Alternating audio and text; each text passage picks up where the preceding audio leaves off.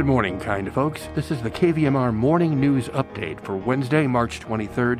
I'm Steve Baker. A need for speed broadband survey? More on that in a moment, but first, it's regional weather.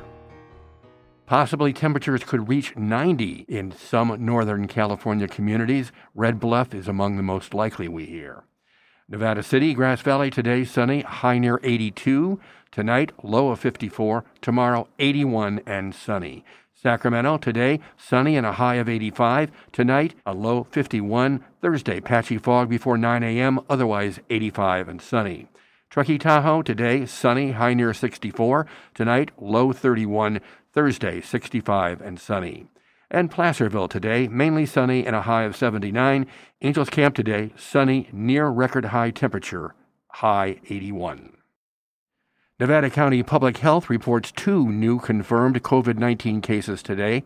Out of 16,055 cases since the start of the pandemic, 19 are active. 2 people are hospitalized, none in intensive care, says Ubinet. And Nevada County is inviting all residents and businesses to take part in a new survey that will assess high-speed internet or broadband availability and reliability across the county. The results of the survey will help the county prioritize new broadband projects, apply for funding, and advocate to elected officials and state regulators. Nevada County Board Chair Sue Hook is saying we need a precise snapshot of internet access in Nevada County. We are asking for the public's help to get an accurate picture of where the gaps in the service are. The survey is at mynevadacounty.com/broadband. It takes less than 5 minutes to fill out and is available in both English and Spanish. Respondents who have internet access will be prompted to test their internet speed and provide the results. Those with slow speeds or no available internet at all are especially encouraged to participate.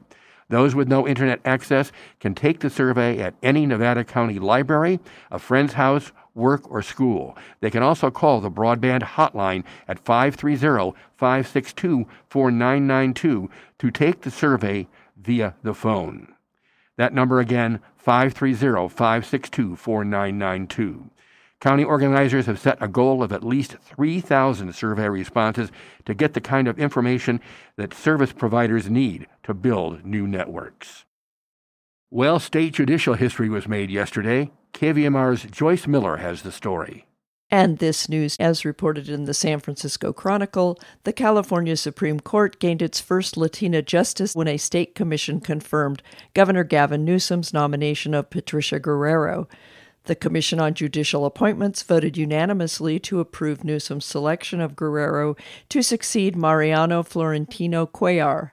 Cuellar left the court at the end of October to become president of the Carnegie Endowment for International Peace, a nonprofit research and advocacy organization. Appointed by Governor Jerry Brown in 2015, he was the court's 4th Latino justice, all of them male. Guerrero, who is 50, was appointed by Brown to the San Diego County Superior Court in 2013 and eventually became its supervising family law judge. Brown named her to the 4th District Court of Appeal in San Diego in 2017. In contrast to the contentious hearing underway this week in the Senate Judiciary Committee on the nomination of Judge Ketanji Brown Jackson to the U.S. Supreme Court, Guerrero's 45-minute hearing in San Francisco was a convivial affair that ended with a 3-0 vote. The daughter of immigrants from Mexico, Guerrero was born in Brawley in Imperial County and started working at a grocery store at age 16. She kept working to pay expenses while attending UC Berkeley and Stanford Law School, graduating with honors. Thanks, Joyce. Meanwhile, CAL FIRE and Placer County Fire will hold the second day of a prescribed burn today on about 17 acres in the city of Colfax. The goal is to reduce the threat of wildfire to the city's infrastructure. Smoke from the burn may be seen within the Colfax city limits and surrounding area. The operation will take place from 9:30 a.m. to 5 p.m.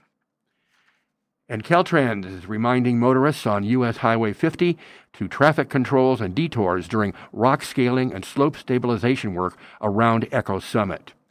Passenger cars and pickup trucks are being detoured via Johnson Pass Road with one-way traffic control in effect to reduce Echo Summit traffic queues.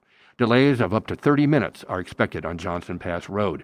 Commercial vehicles and passenger vehicles towing trailers will remain on U.S. Highway 50 over Echo Summit with traffic controls in effect and possibly longer delays. U.S. highway detours are in effect today and tomorrow, Thursday, 7 a.m. to 6 p.m., and Friday, 7 a.m. to noon. Also, on 50, one-way traffic controls are in effect between Kybers and Strawberry for vegetation removal following the devastating Calder fire back last year. And the rest of the news, grocery stores strike. Thousands of workers at Ralph's, Albertsons, Vons, and Pavilions are voting on whether to authorize a strike. That's what the Associated Press is reporting. And COVID-19, once hard to find, at-home test kits have become more readily available, at least for now. And DMV tests, California is allowing the written portion of its driver's test to be taken online. That according to the Los Angeles Times. And drought consequences. As California's ongoing drought forces farmers to leave their land unplanted, Central Valley farms are vanishing and taking entire communities with them. That according to the Washington Post.